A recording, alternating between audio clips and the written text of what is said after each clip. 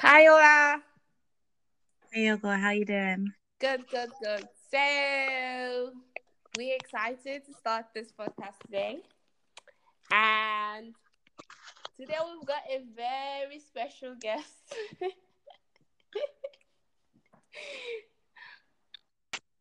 And can you hear me, Ola? What do you say?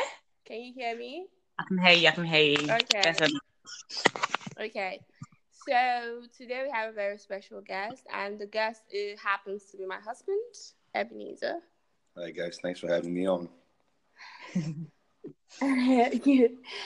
And we have a very, very exciting topic today. Um, it's all about the manifestations of the Holy Spirit and everything that makes up this topic, really. We hope if you have any more questions, you could always email them in at pearlsandspirited@gmail.com. We'll give you all that information at the end of the podcast. Before we begin, as always, we need to pray. So I would ask our guest to pray for us today before we begin. All right. Let us pray. Heavenly Father, we thank you for today. Thank you for today's a day that you've made. And we bless your name because known unto you, Father, is everything that is going to happen before it does happen. And Father, we know that you knew that such a day like this would come when we would have these discussions. Father, we thank you because you've given us this medium and this platform to have this discussion. We ask that the spirits of the living God would help us today. We ask that, Holy Spirit, you would come and reveal the things that are written in this word. We ask that you would come and shine the light of your word in our hearts. I ask that you will bring to our remembrance the things that you've already spoken aforetime. In the name of Jesus, we pray that this discussion will be to the edification of ourselves and to the body of Christ, that it will not just be for vainglory, but that your name alone may be glorified. Spirit of the living God, we ask that you would take absolute control and let your name be glorified. In Jesus' name, if we ask these things. Amen. Amen. Right. What's our first question? To begin with, manifestations of the Holy Spirit. What does it mean for the Holy Spirit to manifest? I think that's the first question we're going to be answering. And so who would like to go first?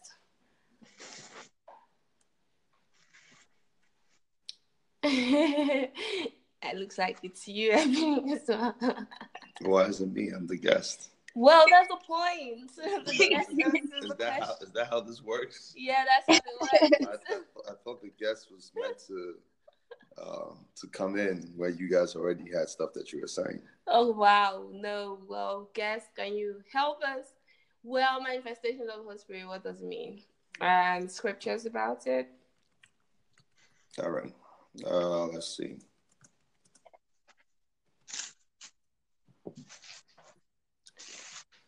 Okay. I do believe I'll just go first. Manifestation is it's an action. It's something that's happening. Mm-hmm. And usually it's when the Holy Spirit is working in ways that is not normal to man, like an extraordinary work that we are not used to. That's what I believe it is. We could look in the scriptures, but yeah. So, going on from what you said is action, something that is, I guess, something is action, right? It's something that's done or activated, shall I say. Does that mean that the Holy Spirit can sometimes be at work and other times not be at work? That's a good question. And if so, then how do we know? Okay, so that's just a big question, but how are we to know? So, for example, you may be in.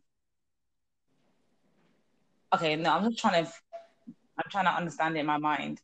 Like, if its manifestation is action, that means at times when the Holy Spirit is not at work and he's just silent. And how do we distinguish those times, especially if we are used to really seeing moves of the Spirit, maybe in our own personal lives or in our local church or just in the Christianity we see around us? How do we know when the Holy Spirit is at work and he isn't at work? Yeah, I do believe like in individual lives, well, we may have to take a look into the scriptures, but I do believe in individual lives like the Holy Spirit actually, there are times, it's just like there are times when you pray and you hear like a lot of like scriptures from God, and there are times you pray and you don't hear anything. Doesn't mean that the Holy Spirit is not there. He's still there. That's the way I see it. But I do believe the Bible will help us to explain this further. Mm-hmm. So I'm going to find a scripture that kind of explains a bit about the Holy Spirit manifestations. Do you have anything, honey? Yeah. So when talking about manifestation always denotes something that's being done outwardly, something that's perceived with the eyes or the ears. So when talking about manifestation, it's something that we can observe. The manifestation of the Holy Spirit was observed by the people that accompanied Peter to Cornelius' house. They observed the manifestation of the Holy Spirit because they saw them speaking in tongues. And we see in 1 Corinthians 12, verse 7, it says, "But the manifestation of the Spirit is given to every man to profit withal." And then it starts talking about the gifts of the Spirit. So when you're talking about manifestation of the Spirit, often than not, you're talking about the gifts of the Spirit. But when it comes to any like something else that the Holy Spirit is doing inside of a person, scripturally, that's not a manifestation. That's more the work that the Holy Spirit is doing, because there's a difference between the Spirit within and the Spirit upon. The Bible talks about the Spirit came upon Elijah and he outran Ahab's horses or Ahab's chariots. So the Spirit upon is the Spirit that usually brings the manifestations. The Spirit within is the Spirit that works in every believer to make them become more like Christ. So that's where we talk about fruits versus gifts. Fruits is a product of the Spirit within. Gifts is a product of the Spirit upon. The Spirit upon is for work. The Spirit upon, Jesus Christ said, the Spirit of God is upon me because he has anointed me to preach the gospel. So when the Spirit upon is upon a person, you do something. The Spirit was upon Samson and he killed 1,000 men with the jawbone of an ass. So it's the Spirit upon is given to do something. The Spirit within is given for a person to become more like Christ. Okay, I've got a question on that. So, Spirit upon, so like, I know in the Old Testament, obviously they weren't given the baptism of the Holy Spirit. So a lot of times when the Spirit came upon people to do a certain work at a certain time.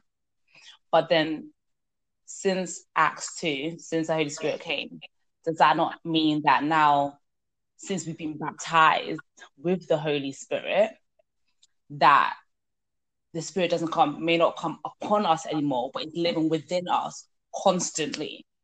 So instead of like in the Old Testament, the whole thing was the Spirit will come upon them for a particular act. However, now we can be, just from what I'm thinking about Acts and stuff, like even John in Revelation, he was in a spirit on the Lord's day. In Revelations 1, he was in the spirit on the Lord's day, but the Spirit of God wasn't upon him, but he was in the Spirit. And then the revelation came. Yes. I mean, or so yeah, so I agree with you in the sense that the Spirit lives within us, but this is where the difference is. When what people call the anointing is really the Holy Spirit at work.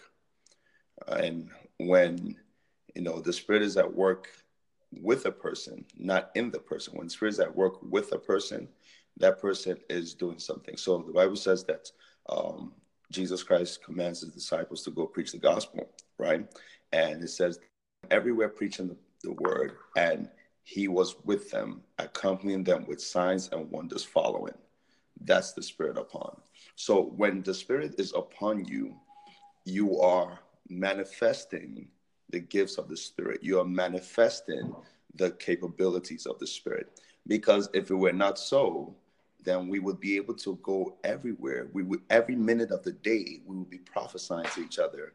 We would be healing the sick just by walking around, right? But the Spirit comes upon us when there is a work that needs to be done. If somebody needs to be healed, like for example, during the time of the healing revival in America, you would find that evangelists that did not quite understand the working of faith for miracles, what they would do is that they would wait until the anointing came.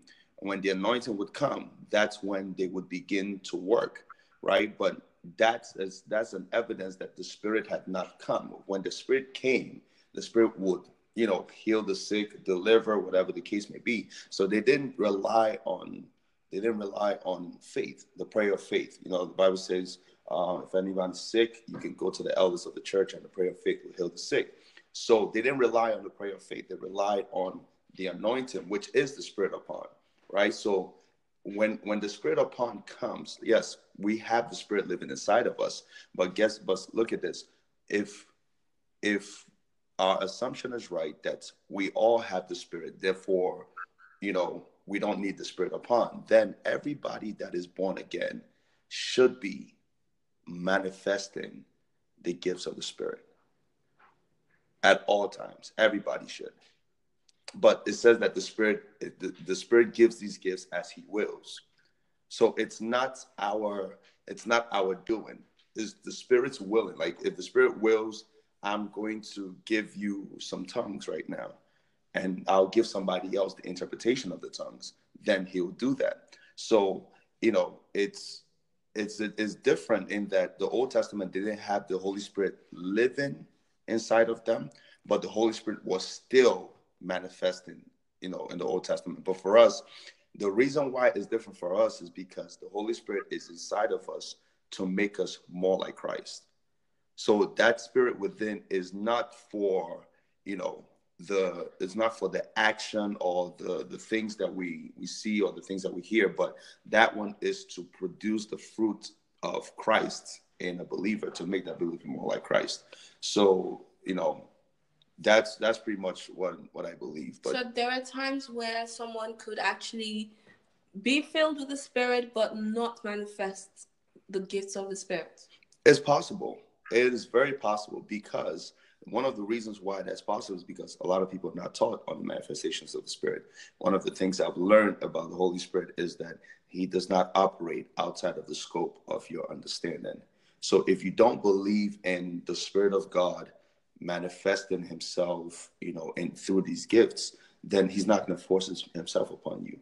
If you know about it, if you're aware of it, then he can use you in that regard, right? So, for example, there's this common thing that people say, I have the gift of doing this and doing that, right?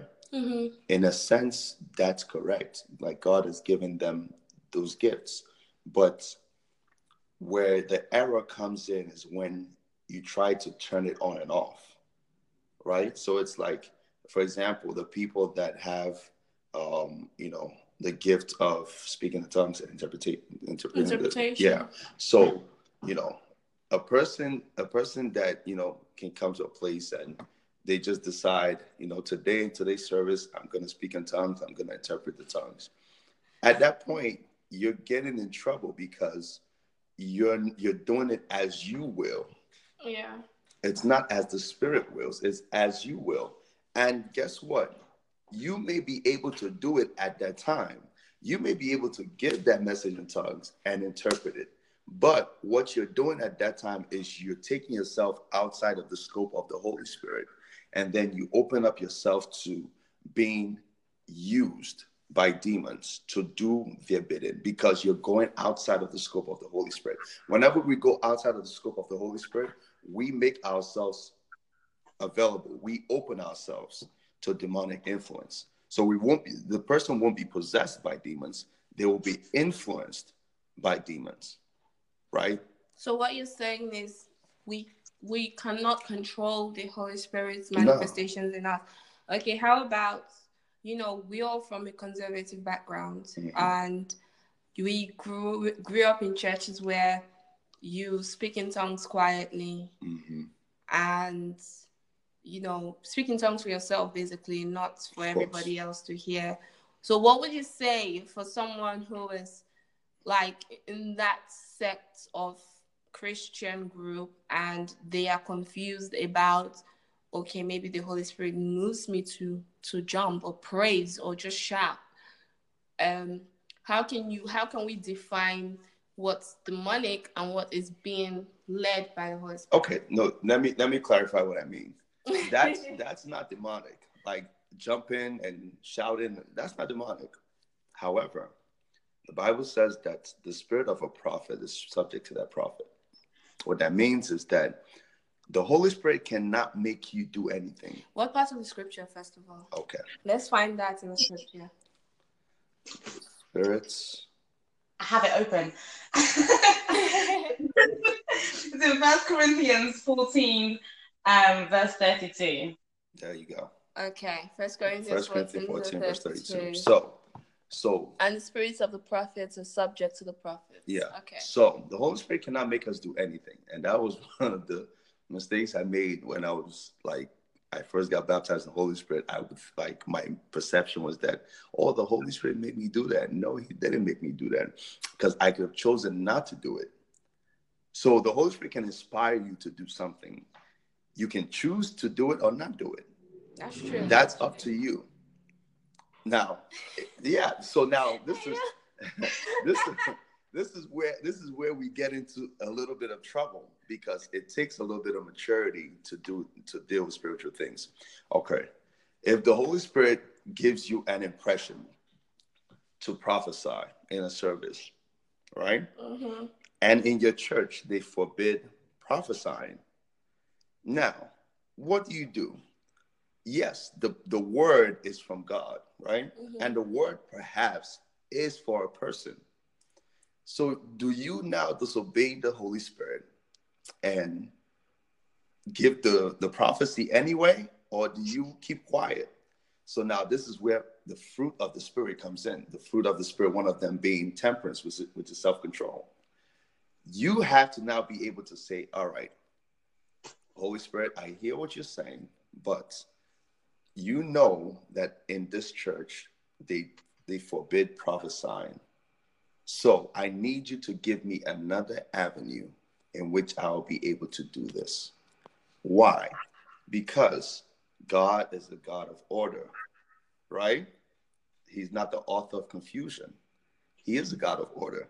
So He'll never put a person in a place where they're going to get out of order. Like some of the times we think like, the Holy Spirit is moving me, so I'm just going to go and going to do this. But that's not even the way of the Holy Spirit. Okay. It's almost 20 minutes what happened? Into our time. Wait. We have more questions coming, and we will have a part 2 of this section. Let's just, gather all the questions, and we will be back. For now, we just want to say it was lovely having you guys on here listening to us, and God bless you. We'll just say a quick word of prayer, and we'll be back with part 2. Stay on. Lord Jesus, we thank you for this opportunity where we had to learn about your Spirit. We bless you, Lord, for these lessons that we've learned so far. And thank you for using Ebenezer to speak to our hearts today. We pray that even as we learn these things, we'll live by them in Jesus' name. Amen. In Jesus' name we pray. Amen. Amen.